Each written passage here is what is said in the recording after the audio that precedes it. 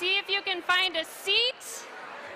See if you can finish up your conversations. I'm sorry to bust in. We're going to get started.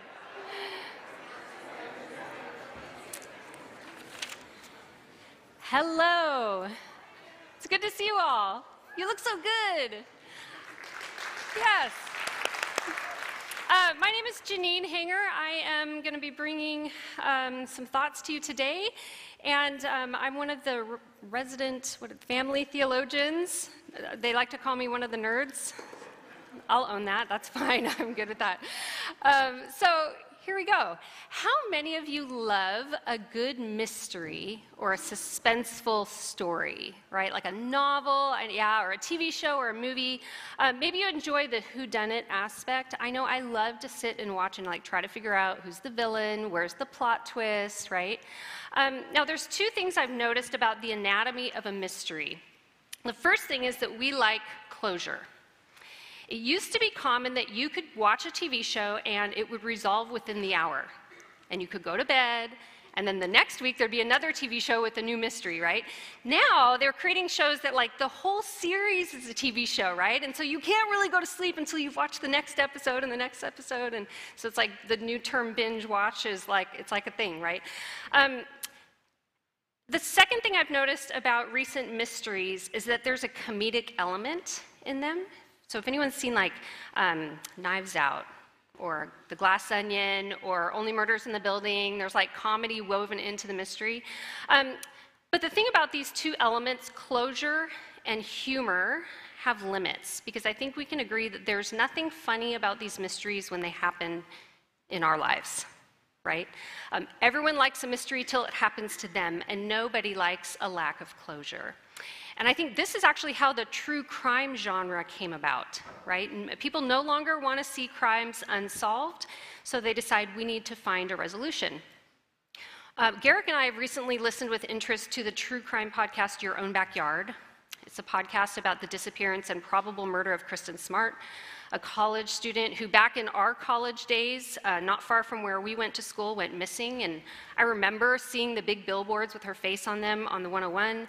And so in 2019, a young man from her town picked up this almost cold case asking, what happened? We have to find resolution. And his podcast generated so many new clues and leads that it has helped lead to arrests and trials and verdicts. The true crime genre reveals to us how uncomfortable we are with things that are unresolved, and with good reason, right? In the human condition, none of us is okay with injustice and unresolved pain. And so mysteries can be entertaining when we're watching HBO Max on a Saturday night. But the question I want us to grapple with this morning is this: when the unknown comes to our lives, what can we do? All of us have unknown futures, right? Maybe you have a huge decision ahead and you have no idea, you cannot get clarity on what to do. Or maybe you're trying to find hope on a very bleak horizon, right? Whether it's a diagnosis or a chronic pain or a loss or a broken relationship. Or maybe it's an unknown past. How do I make sense of when that abuse happened? Or when I was betrayed by my best friend or my spouse? We all respond in different ways. Some of us immediately go into fix-it mode, right? We pick up the true crime genre and we're like, all right, we're going to handle this. We're going to gather all the information, we're going to figure it out, we're going to control it, and then we're going to resolve it. That's how we operate when we have unknowns. Others of us do the opposite. We completely shut down, right? If I ignore it, maybe it will go away. Or if I cover over it with other distractions, like true crime podcasts or HBO Max, right? Or you cover over it with humor, or you cover over it with anxiety or anger, maybe that thing that's unknown won't nag at me. And how much harder it gets when God is added into the mix. We are facing the unknown, and to make matters worse, we can't find God in it anywhere. And that's what we're talking about today, the hiddenness of God in the midst of the unknown. And so there's two questions that we're going to ask. And the first question is this: God, are you there? And if so, where can I find you? If you're there, why are you hidden? I mean, it brings up all these other questions, right? But God, are you there? And what can we do in the unknown? So as we sit in this unknown, where is God hidden and how do we know what to do? So these last few weeks, we've been walking through the book of Esther, and what's so fascinating about this narrative is that there's a lot of unknown in Esther's story, even how it's told. Her story itself raises a lot of questions because of its lack of detail. It's actually made me a little bit frustrated as I've studied it, because there's just not as much detail as I want to have.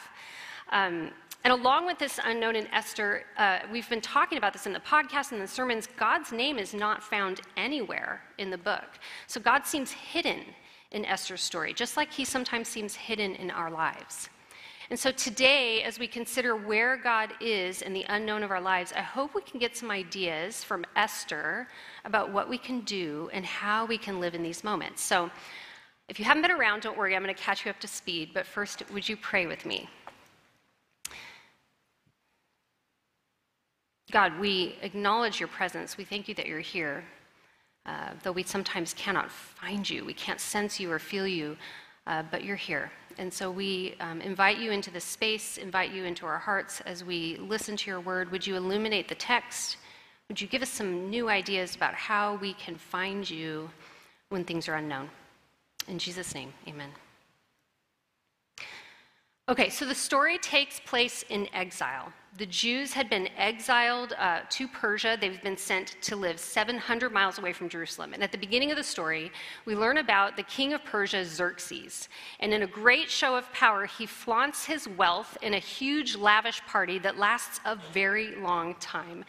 And during these drunken festivals, we get a glimpse into his character where near the end, he sends out a very demeaning request of his wife, Queen Vashti, to come into the party to be gawked at by a bunch of male drunken guests. Well, Vashti says no. I kind of like her for that.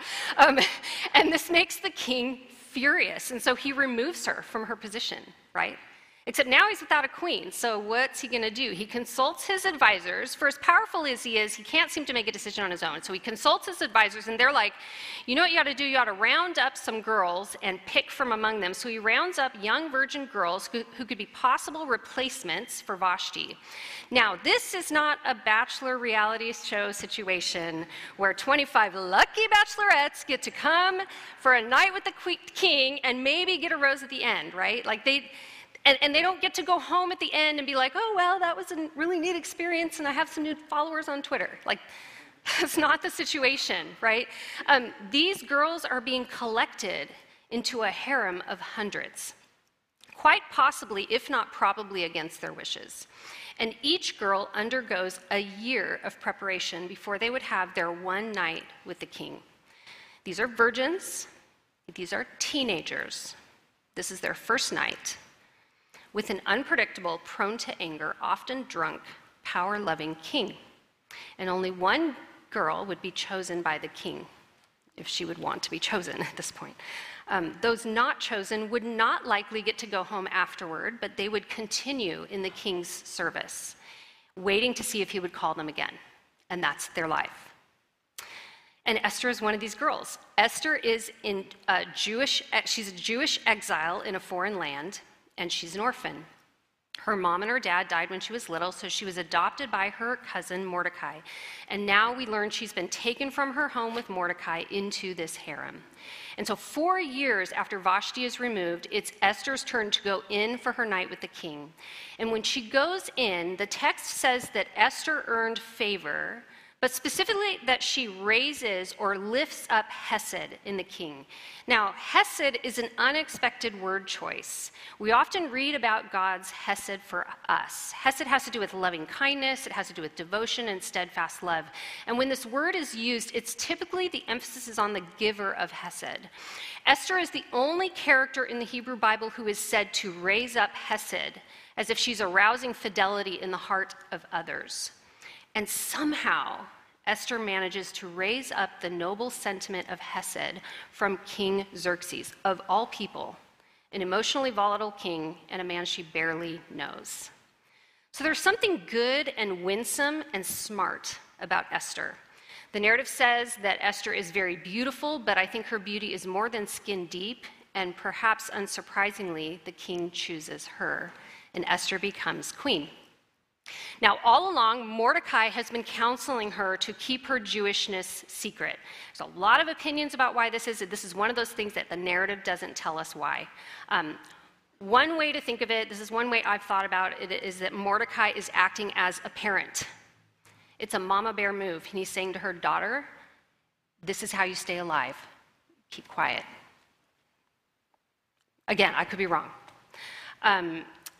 But about 5 years after Esther becomes queen, the plot thickens, and a conflict arises between her cousin Mordecai and Haman.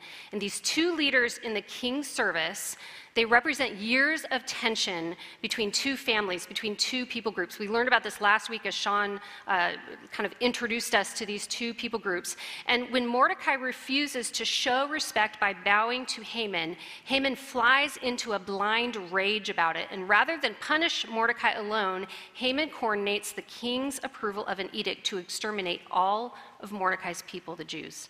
And this genocidal edict is sent out to the far reaches of the empire, and the Jews are devastated, Mordecai most of all. He likely did not anticipate that his actions would have prompted this harsh response. And so now we're up to speed. So if you're following along, we're going to be in Esther chapter 4. It's going to show up on the screens if you don't have your Bibles, but we're going to go through the whole chapter throughout the course of this morning. So starting in verse 4, or chapter 4, verse 1, first 5 verses. When Mordecai learned of all that had been done, he tore his clothes, put on sackcloth and ashes, and went out into the city, wailing loudly and bitterly. But he went only as far as the king's gate, because no one clothed in sackcloth was allowed to enter it. In every province to which the edict and order of the king came, there was great mourning among the Jews, with fasting, weeping, and wailing. Many lay in sackcloth and ashes. When Esther's eunuchs and female attendants came and told her about Mordecai, she was in great distress. She sent clothes for him to put on instead of his sackcloth, but he would not accept them. Then Esther summoned Hathach, one of the king's eunuchs, assigned to attend her, and ordered him to find out what was troubling Mordecai and why. So Mordecai's grieving, and so he tears his clothes and puts on sackcloth and ashes. This was a common way of expressing grief in that culture, both within the Jewish culture and outside of the Jewish culture. So this would have been noticeable to everyone. And notice how very public he is about his grief. And this is a way of protesting the injustice of this edict. And we know something about protesting injustices, right? Like he is protesting the injustice of this edict. And notice Esther's response. It seems like she has no idea what's going on, right? It's not uncommon for those within the palace complex to be oblivious to what's going on outside. And so the text says that she is distressed about Mordecai's grief before even knowing about the edict. And so she sends clothing out to him. And I think what's happening here is Esther wants to see Mordecai, but she's trying to be discreet. Right, Mordecai, if you just put on something acceptable, you can come into the palace and we can meet up and you can tell me what's going on. Mordecai refuses, and so Esther sends out a trusted intermediary. Now, we're going to go back into the passage, verse 6, but notice how Mordecai is going to give Esther a full picture so she can understand how dire the situation is. So pick it up in verse 6. So Hathach went out to Mordecai in the open square of the city in front of the king's gate. Mordecai told him everything that had happened to him, including the exact amount of money Haman had promised to pay into the royal treasury for the destruction of the Jews. He also gave him a copy of the text of the edict for their annihilation, which had been published in Susa, to show to Esther and explain it to her, and he told him to instruct her to go into the king's presence to beg for mercy and plead with him for her people. Hathach went back and reported to Esther what Mordecai had said. So, Mordecai shares 4 things. He shares everything, the whole background of everything that's happened with Haman, right? He shares the exact amount of money, which is a lot, that Haman has invested to see that this is going to come to fruition, so this is going to happen. And then he actually passes on a copy of the actual edict, which I think would be hard to come by. So that tells you something about Mordecai's status. And all of this sets up his final directive that he gives to Esther. He says, Esther, you're going to need to go into the king's presence and you're going to have to beg for mercy and plead for him, for our people. So let's look at Esther's response, verse 10. Then she, Esther, instructed him to say to Mordecai, All the king's officials and the people of the royal provinces know that for any man or woman who approaches the king in the inner court without being summoned, the king has but one law, that they be put to death unless the king extends the gold scepter to them and spares their lives. But 30 days have passed since I was called to go to the king." So the king would have a very select few people who could approach him unsummoned, and clearly Esther is not one of these people. And not only that, if anyone approaches the king without being summoned, the king could put them to death on the spot. So Esther's saying, "Mordecai, you realize what you're asking here."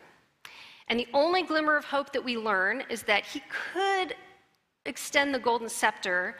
And we might think, well, Esther is beautiful and she's earned the king's favor, right? But Esther is going to share some insider information. And what she says is Mordecai, it's been 30 days since I've been called to go in to see the king. And so this is another one, we don't really know what's going on, but her comment indicates that now is not the best time. It's not going to go well. It's been 5 years since they've been married. Passions have probably cooled. There's maybe some tension or something that Esther is probably also, after 5 years, a pretty good judge of what a volatile king might do. And it appears that she is not sure that if the king is happy with her.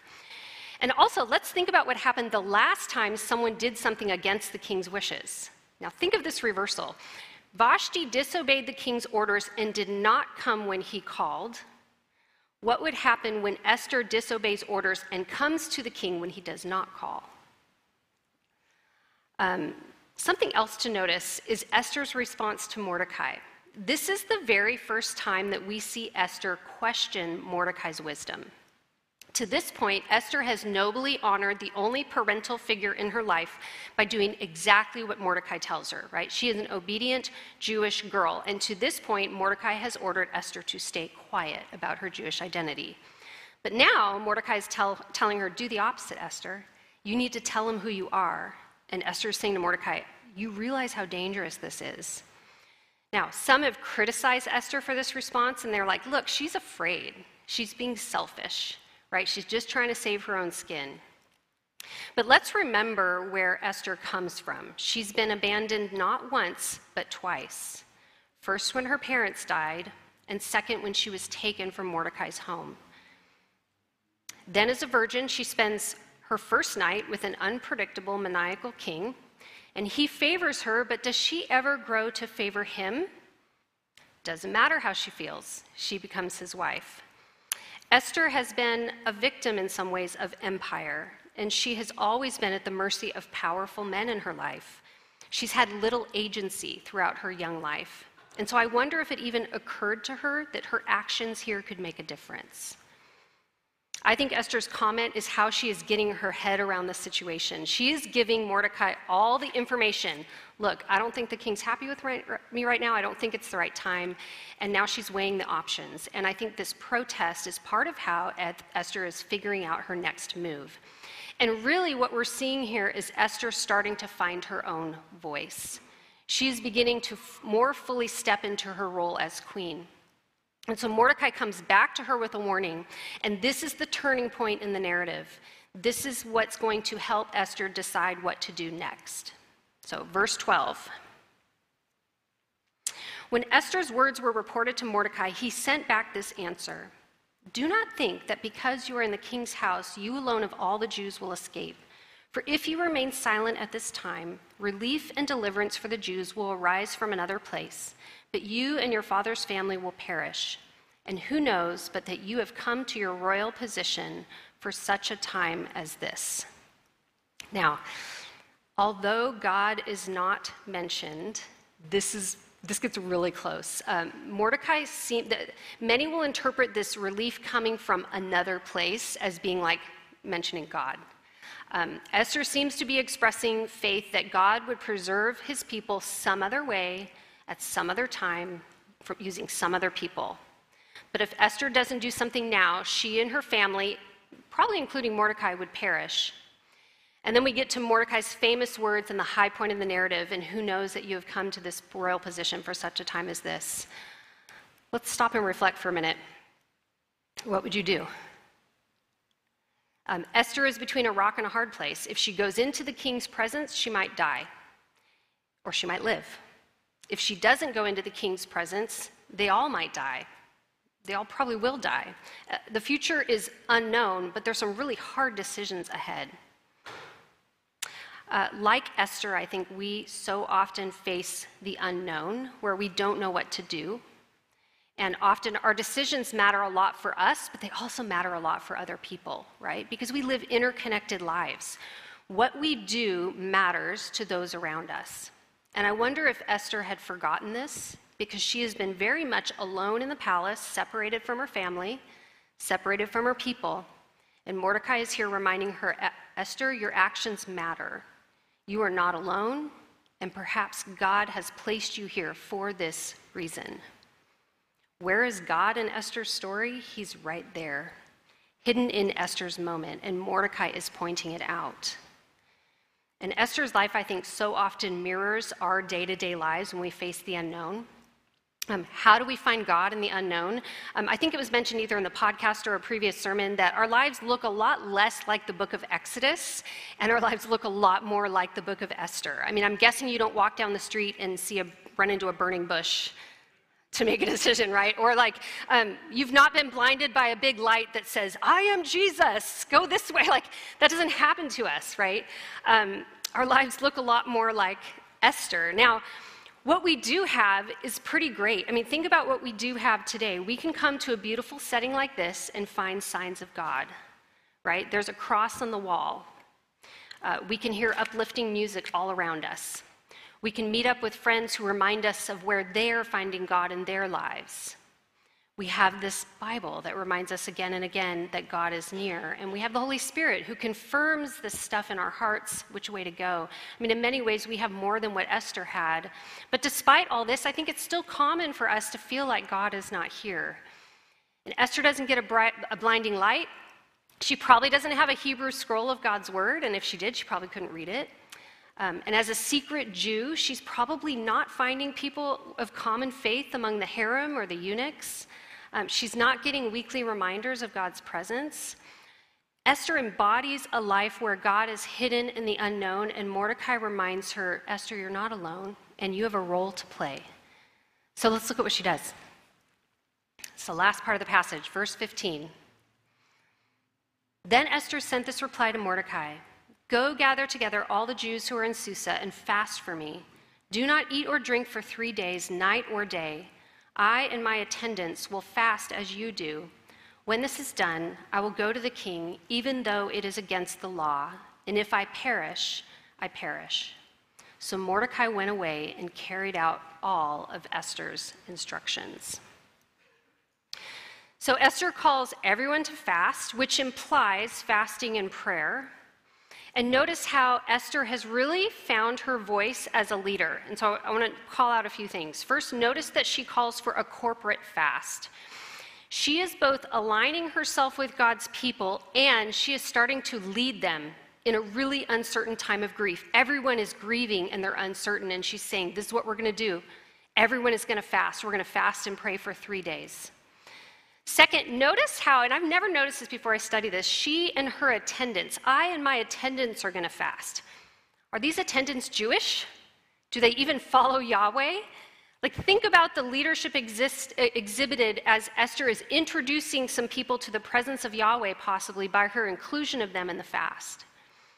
And finally, this is the last time that Esther follows a directive from Mordecai. From here on out, starting in verse 17, she is the one giving instruction, and notice how Mordecai is the one following them.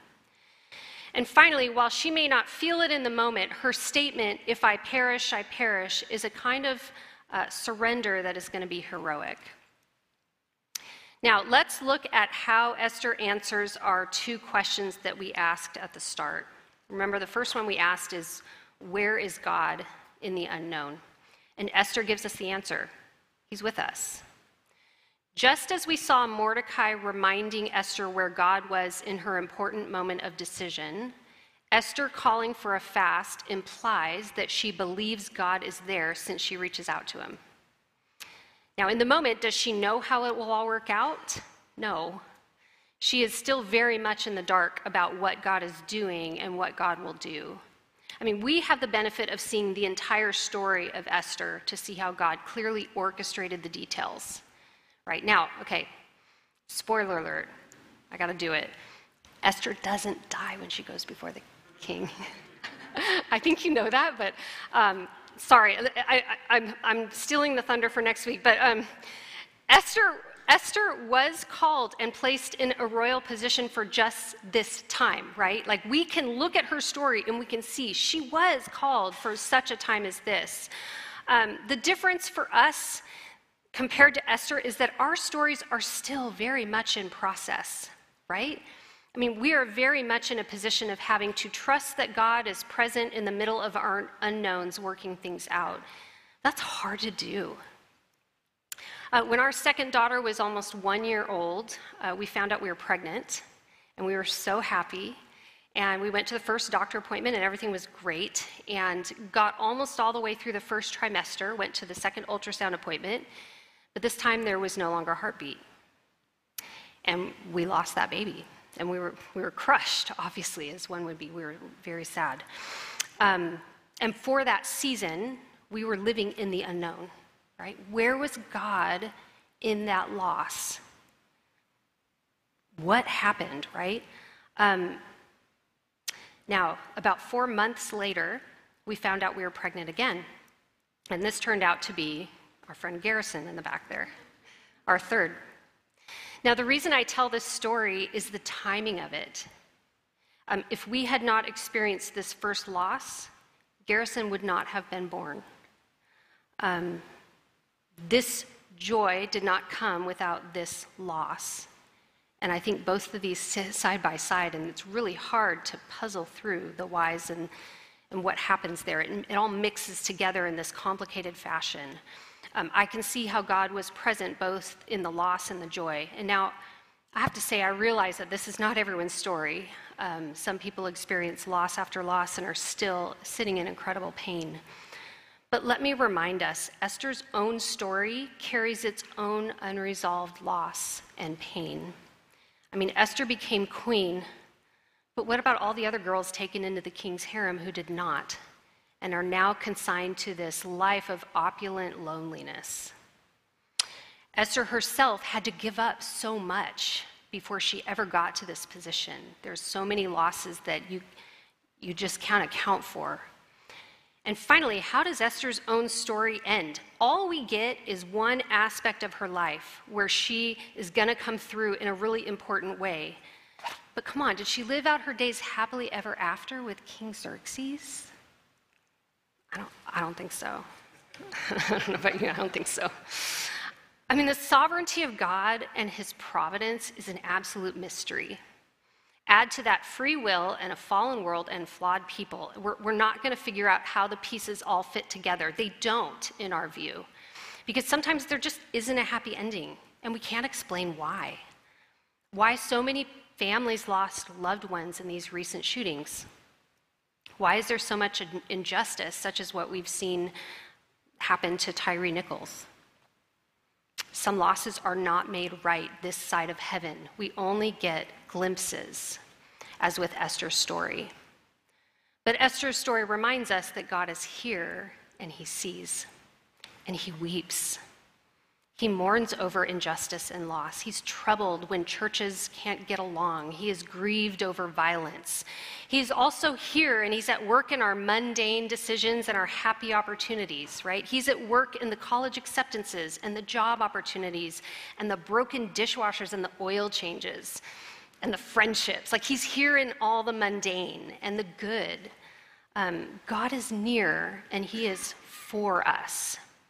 And I don't know if that's something that's hard for you to believe. Whenever we question if he's for us, let's be reminded that Jesus went into Gethsemane pleading with the Father to take away the suffering he was about to step into. Isn't there any other way, Father? There wasn't. Jesus knows what it's like to be betrayed, abandoned, denied, ridiculed. He knows what it's like to see injustice carried out with no reprieve this side of heaven. And this is why his resurrection is so important, because it gives us hope that this side of heaven is not all there is, and that we're not alone. Esther reminds us that God is with us in the unknown. But he's not just present. Our second question that we raised at the beginning, what can we do in the unknown? Esther reminds us that God is here, but also that we can seek him and we can trust that he will meet us. Now, I want to return to that 3-day fast for a minute. The narrative does not tell us, again, you can tell I'm frustrated, I want to know all the answers to the questions. The narrative does not tell us what happens during this 3-day fast, right? All we see is the outcome. Now, the simple outcome is that Esther doesn't die when she approaches the king, right? I mean, surely the 3-day fast has something to do with that. God was at work. He worked it out that Xerxes must have been in a good mood that day, right? But even more than that, and we will see this fleshed out more next week, think about this. Esther needed to have a plan in place for what would happen after she went before the king. Before the fast, Esther displays a courageous level of resolve. If I perish, I perish. After the fast, we're going to see that resolve strengthened. After the fast, Esther is going to put on her royal robes and do what she said she would do. But Esther is arranging her own chess pieces as she shrewdly concocts this plan to preserve the life of her people. And my guess is that her plan came to fruition in the prayer closet. The text doesn't say this, but I think God met her. She comes out very much a woman with a plan. And I think this is something that can happen when we seek the Lord in the middle of the unknown. Here's another example. I don't know if you thought of Apostle Paul. The Apostle Paul, when he's blinded by the light of Jesus, we learn that this blinding light sends him immediately into a 3-day fast where he eats and drinks nothing for 3 days. And again, we're not told what happens during this 3-day fast, but only when he comes out of it and receives his sight, he's baptized right then and there. So before he was blinded, he is breathing out murderous threats against Christians, and 3 days later, he's a Christian himself. Something happened in that 3 days, and I got to think God met him in that, right? And for Esther, we're not told, but I wonder if that is where her plan is birthed. And I wonder if that is where she ponders Mordecai's words. And I wonder if she is thinking about all she has lost in her life. And I wonder if she's missing her mom and dad. And if she's telling God, I'm scared again. And I wonder if God met her in that time to give her some ideas, to build up her resolve and her confidence, so she could step into her destiny as the queen who was responsible for delivering God's people from extinction. So most of us this week won't be presented with a life and death option to act or be killed. But all of us are going to walk through coming days at some point feeling like we cannot find God. And when we can't find him, what will we do? And I hope you'll remember these 2 things.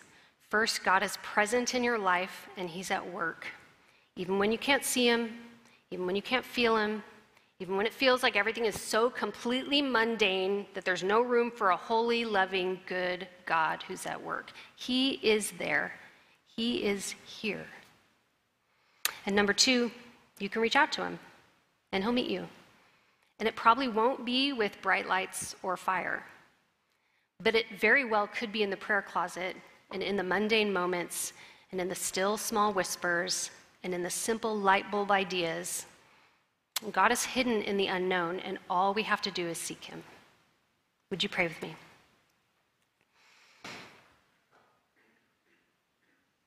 God, you see every person here, and every person here represents a story where you're at work. And we thank you for what you're weaving in us and through us, because our lives are interconnected with each other. Thank you that we can seek you, and sometimes, boy, we can't find you. But God, would you give us the courage to reach out to you when we are stuck, when we don't know what to do, when we feel like there's a bleak horizon and we can't get our head around how do I get through the next step or the next step or the next step. Would you just meet us in those moments? Would you encourage us as we reach out to you? Would you meet us and give us ideas and texts from friends and remembering something from Scripture some kind of sign that you are moving, because you are. Thank you for your love for us. Thank you for your goodness. Thank you that you are working all things out for your glory, even the hard stuff. We love you. In Jesus' name, amen.